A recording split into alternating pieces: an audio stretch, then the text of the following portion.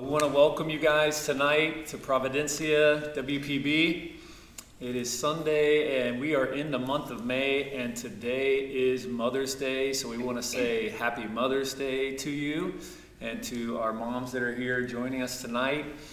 We also know that Mother's Day is a mixed day for a lot of us. We know that some mothers have lost children. We know that some of us in our community long to be mothers and are still longing to be mothers. And we know that for some of us, our mothers weren't exactly something that are easy for us to celebrate today. So as Christians, we are called as people to both celebrate and sometimes mourn and grieve at the same time. And so tonight, as the body of Christ, we both celebrate these mothers here before us. And we also know the pain of motherhood, their own pain, but also the pain you might be carrying tonight. I did want to say, though, that we have two incredible mothers here tonight, and so glad that they are joining us as our special guest. As we continue, that's right, as we continue our series on prayer for the month of May, on reimagining prayer. And tonight we're going to be coming from the book of James chapter 5, verse 16. And the book of James is one of those books in the New Testament that is almost like the Proverbs of the Old Testament. It is like wisdom literature. And throughout it, from the beginning to the end, James is encouraging us to ask God, to pray, to speak to God. And one of the things right at the beginning he asks us to pray for is wisdom. And I know that these women have wisdom here tonight that they're going to be sharing with us. So as we continue, let us read from the book of James, chapter 5, verse 16. The reading is very short tonight. Therefore, confess your sins to each other and pray for each other so that you may be healed. The prayer of a righteous person is powerful and effective.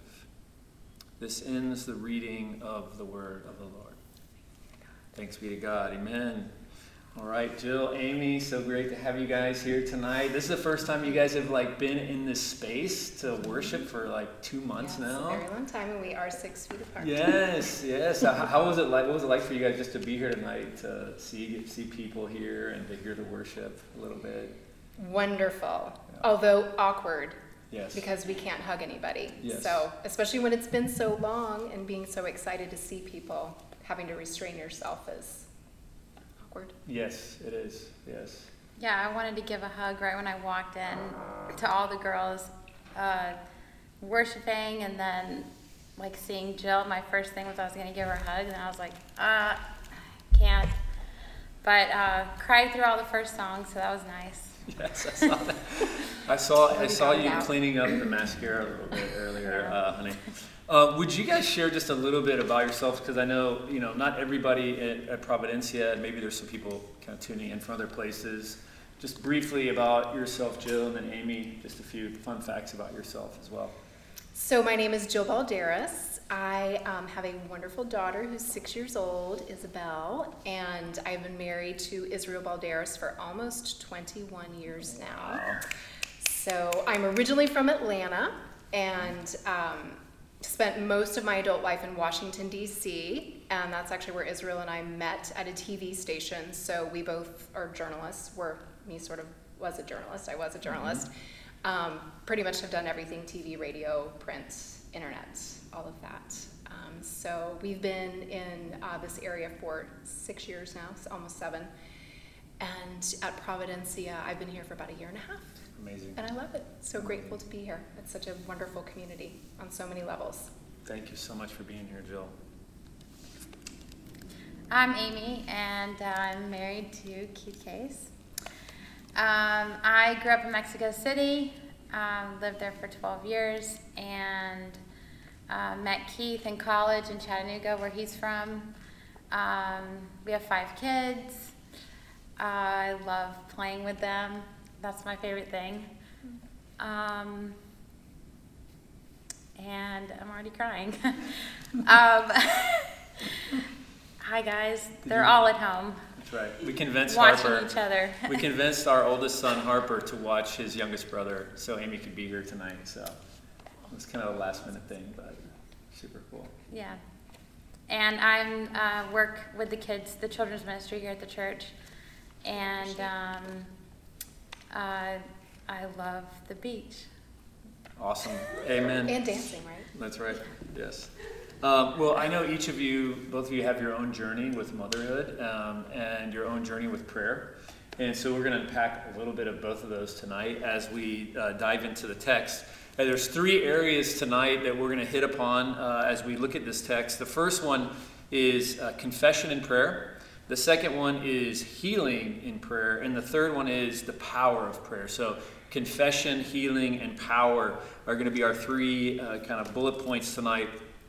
And James, the half-brother of Jesus, right from the beginning here in our text, is admonishing us to confess. That we are to confess to one another our sins to each other. And as we go back to the narrative from Genesis chapter 3, and God is coming to Adam and Eve. They have sinned, they're hiding in their guilt and shame. And God comes to them with this question, and he says, where are you?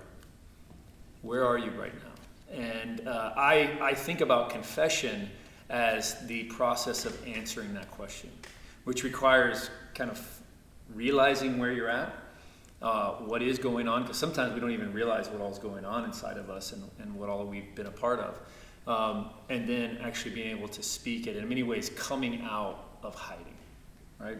So, Amy, when you were reading this text and it talked about confessing your sins to each other, what did that stir up for you? How did you feel, when you heard that word, confess?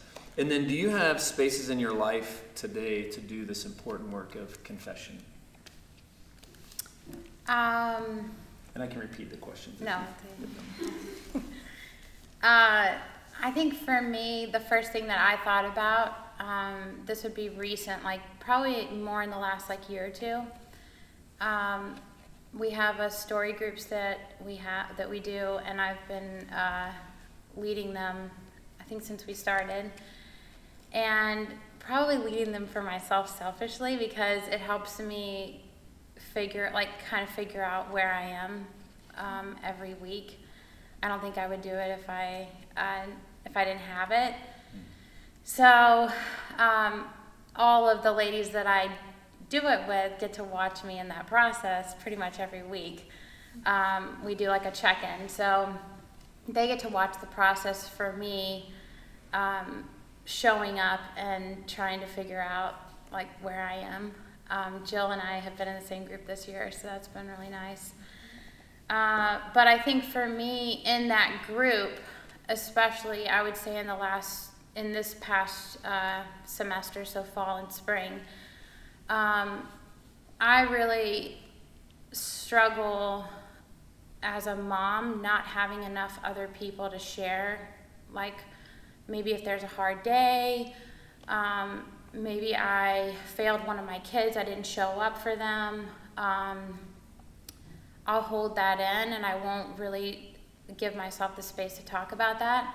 And so I really have had that, even in the fall was a huge time for me when the girls just listened to me and I was able to talk about, specifically, we had a surprise, which is Watson, and he's our 5th, he's 2, and he's a very busy child. You cannot stop watching him, something will happen.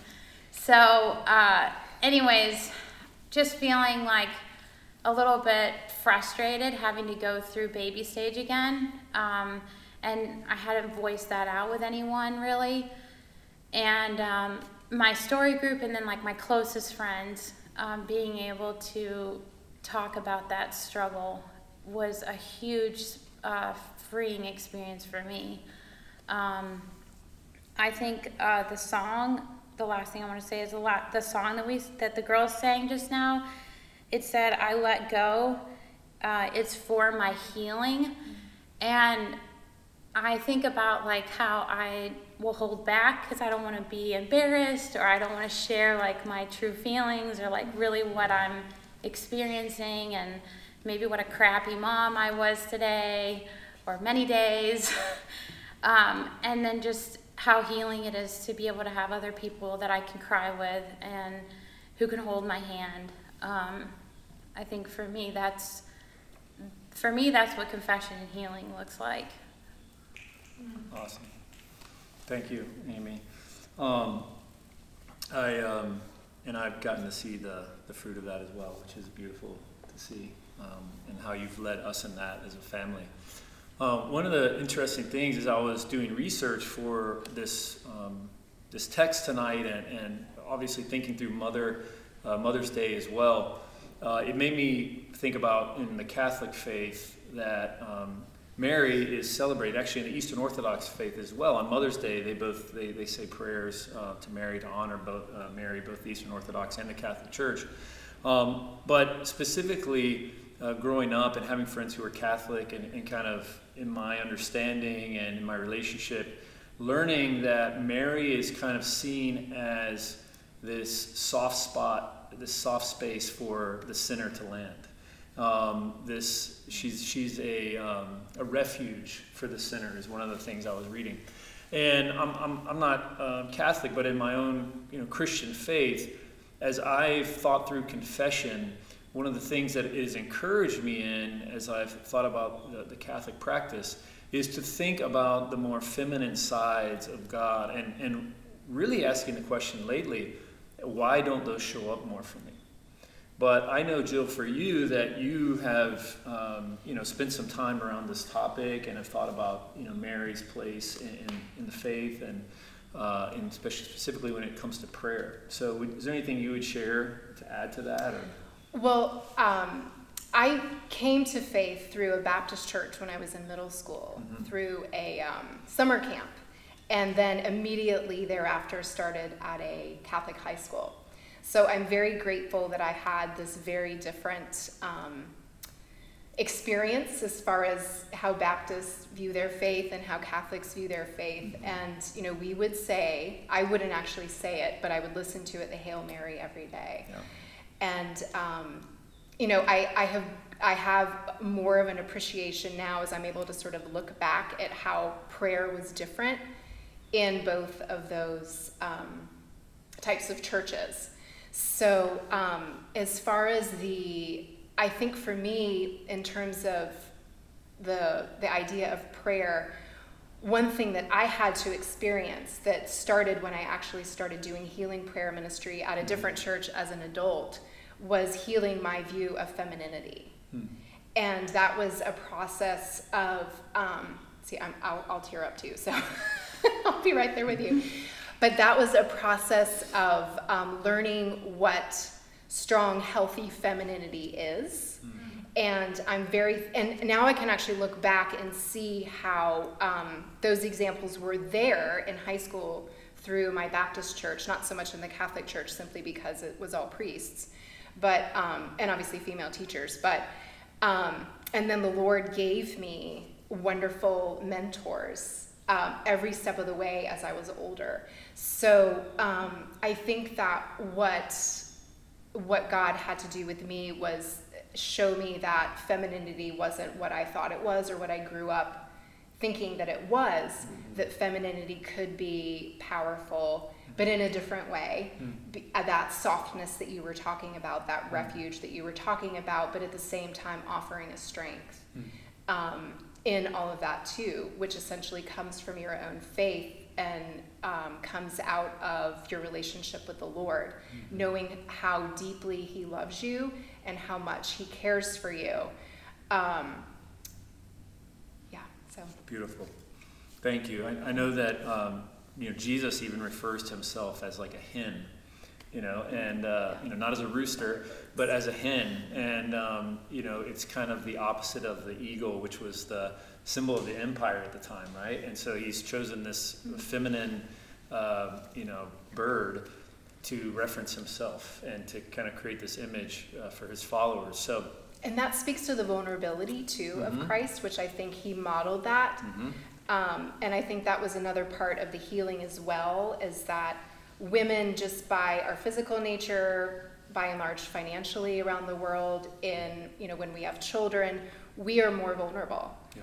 And so there is like a special tenderness, I feel like God has for that, knowing that we're vulnerable, and that accepting that vulnerability is kind of painful. And even like I had to accept my own vulnerability, but I think the thing that really still tugs at my heartstrings is how vulnerable women are around the world. That in so many parts of the world, it is very difficult to be a woman and live your life in freedom and, you know, being who God has called you to be. Thank you so much, Jill, for saying that. One of the things that James references right at the beginning of his book is that pure and undefiled religion is caring for the widows and the orphans. And drawing attention to the plight of widows essentially, you know, highlights what you're talking about in many of the places in this world where it's very, very challenging, even still in this country. But to feel unprotected and to feel that vulnerability. In my own journey with prayer, this story has always stood out to me as kind of moving us into our next topic of healing. And that is when I was in high school, I had the opportunity to go to Jamaica on a mission trip, and we would go and serve at the Caribbean Christian Center for the Deaf, and we would also go serve at these places called the Infirmary. And essentially, they were places where it had free health care. Families who didn't have capacity to care for their family member because of some disease or something that was going on would take their family members there. So there were blind people, deaf people, people with incurable diseases there. And I had showed up there one day, and there was a man who I met early on. And when I went to go sit with him, he had no fingers. His hands had been so severely burned that he had no hands at all. And he actually had bone that was revealed here on his arm. And I was a young kid, and I just couldn't help but cry and pray at the same time. And I asked him if I could pray with him and for him. So here I am, I'm like 15, 16 years old. I pray for this man, and he is weeping with me. And then later that week, I hear that I'm praying for healing, for this man to be healed. And later that week, they tell me that there's a man from the infirmary that they're going to be flying back to the States, and that they're working on all his paperwork because he doesn't have a passport, blah, blah, blah. Well, this man that I pray for ends up being flown back to my hometown, Chattanooga, Tennessee, in the fall. And while I'm in school, I would go visit this man, and I would take my friends to see this man, and the hospital let him stay for free. The doctors did all the surgeries for free. And I got to see this man, you know, go through transformation and really experience healing. And it was just, you know, such a wild kind of visual experience for me of actually having prayed for somebody for healing, then seeing all these doors open up for them to experience healing and get healing. And then I was able to tell my friends about it and then take them to see the evidence. You know, it was such a wild thing. But one of the things that James says is, as we confess our sins to each other, that we are also to be praying for healing. And that actually in that confession, there's a healing that takes place, but that there's also this prayer for healing. And I know both of you, again, have your own story with that, but in your journey, as you think about prayer and healing, Amy, could you share a story that you've experienced in that space? Yeah, I chose a story about Kyla, our second. Kyla's 12 now, and I'll try and tell the story. When Kyla was not even 1 yet, we were pregnant with Maddie. Wait, were we? Yes, we were. Yeah. And Kyla started having seizures, and they were related to febrile seizures, and we didn't know, why it was happening really. And I think within about 3 weeks, she kept having them every time. She kept getting sick. We don't know why either. But Kyla ended up almost dying. She's a miracle. And she basically didn't stop seizing. And so they intubated her, and Keith was with her. And she was in ICU for like 5 days. And I just remember, like, my prayers were, I think this was like my relationship with Jesus was this way during that time, was like screams inside of me for healing for my daughter. And for her to be saved. And then when she did, she made it through, and we brought her back home. Then there was the fear of how do I sleep while she's asleep? How do I know she's going to be okay? And I remember that being terrifying to me. And I remember like almost screaming in the living room to Keith and to my parents and to his parents of like, just angry. And anyways, I've never prayed for so long for somebody to be healed than I did for Kyla, or than we did. And Kyla's one of those stories a story of somebody who made it through and was healed. But I can't imagine that not being the story for her. Like if it was the other way around.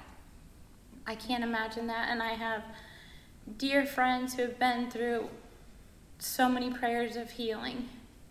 Even my sister for her child, and that's not gonna come true. So I feel like that, I'm grateful for being able to see Kyla dance, and just the years that we've had with her and with all of our kids. That just taught us, I think we saw two big things was surrender.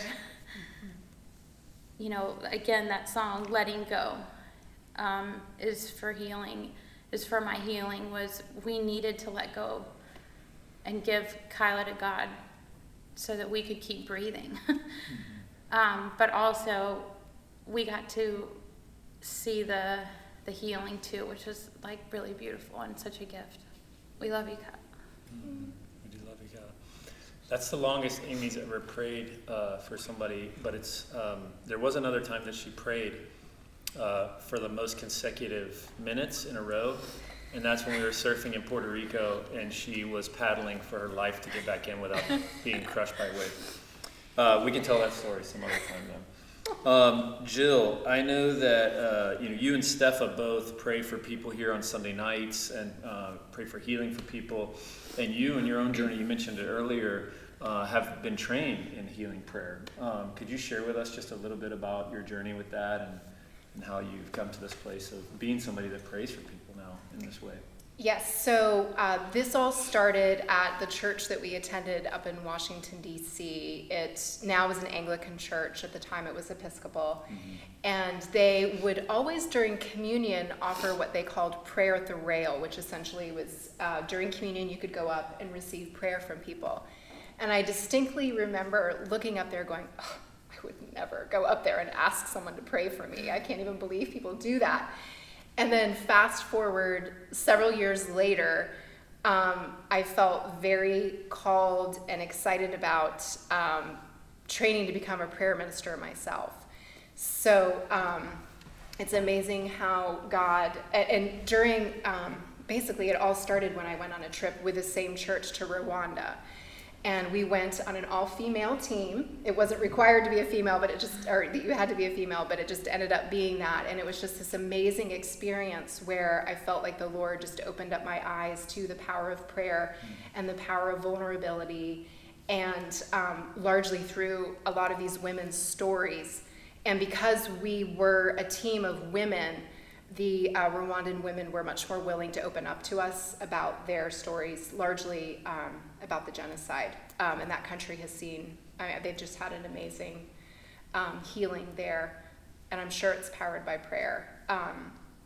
So I went through the training process, which was beautiful and healing on many different levels. And one of the things that was particularly healing about it was some of the, I'm not sure I would call it trauma, but certainly some of the difficulty that I experienced in college going to a more charismatic church that put a lot of pressure on people to have your prayer language.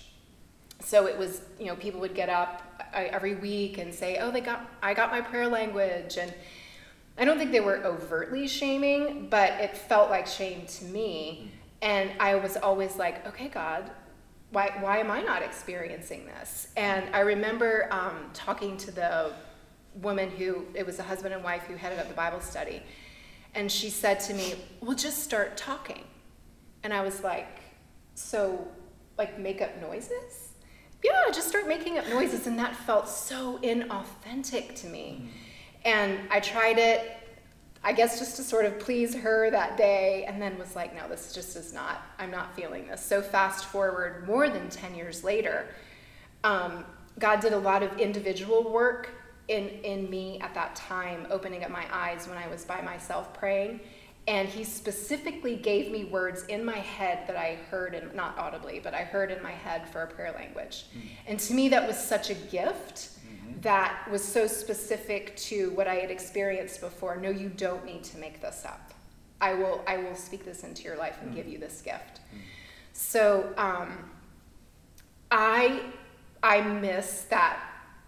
I miss being able to participate in a ministry like that because it's so incredible. Basically, there were multiple opportunities for members of the church and then members of the community to come and receive prayer.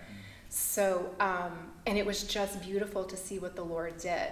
And I felt like it opened up my own spiritual horizons, and it made, knowing that God was going to be at work, made me want to be there, but it also made me more eager to be in the Word because I wanted to be prepared, not in a sort of legalistic way, but in a sort of, if I have this responsibility, I need to make sure that I am exercising my faith through reading the Word and praying and then showing up and seeing what God does, because it's not our power, it's not any eloquent words. It truly is the Lord showing up because he wants to. Yes, which takes us to our last point tonight, which is power. Not our power, but Christ's power through us, in us. James does something really interesting here in this text that, as a Christian, I think sometimes we can just read over it and go, oh, like, not even think about it. But he starts off and he says, confess your sins to one another. And then he says, the prayers of a righteous person are powerful and effective. And when I kind of sat around and meditated on it, I thought, it could seem so contradictory to people. Like, if you are a righteous person, why are you confessing your sins, right? But that we have this faith that Jesus is continually calling us out of hiding, all of who we are. That he's calling all of us to come to the table, that we don't have to hide any part of ourselves. And that when we bring all of who we are to the table, in many ways, that's where he meets us. That's where we experience this presence, this power, intimacy, vulnerability, these things. For you, as you think about, Jill, prayer and this call for James, for us to be engaged in this work, that we will experience this power and this effectiveness, what do you think people are missing out on if they're not praying? Like, if we're not praying, what is it that we're missing out on? Does that make sense? Yes, it does. I think I would say at least two things. Number one is the relationship with other people. And I think we experience that in story group as far as the vulnerability and talking about things and being able to encourage each other. Yep. And then I think the step after, and we just experienced that on Thursday when we met, we actually did pray. So that to me is like the next step. Here's our need, here's our vulnerability, here's what we're struggling with. okay, let's bring this to the Lord and see what he does and see how he moves. Yeah. And then that also bolsters our relationship with the Lord too, because then we get to see that he does care. And I know for me personally, I think one of the reasons why I didn't want to receive prayer was because I was afraid he wouldn't answer. And he does not always answer the way we want to, but he does always answer because he's always at work. And scripture says that we have not because we ask not. And so by asking and presenting a need to somebody and then asking to have them join us in prayer, I think just deepens our relationship. The other thing I feel like it causes us to miss out on is a testimony. And one of the things that has been very helpful for me in terms of sharing my faith, because I don't ever want to come across as preachy or like I know everything, because I most certainly don't, or I have the answer, which in some respects we do because Jesus is the answer. But that's not always the most palatable message for people. So if we have a testimony of something that he has done, no one can argue with our testimony. Like you both shared powerful examples of prayer. No one can argue with that. So we can share winsomely and from the heart what God has done in our lives because we were willing to ask him to work. Yes, that's awesome. Thank you so much, Jill. And Jill, as she said, has had training in prayer, and one of the things that we've talked about as a church is how we're going to grow that for the future here at our church, because we want all of our people here in our church and more people in our city to experience not only that intimacy in the testimonies, but also the power of the presence of God and the power of actually the vulnerability of God, right? So I just want to thank you guys both so much for being here, for leading us tonight. Yes.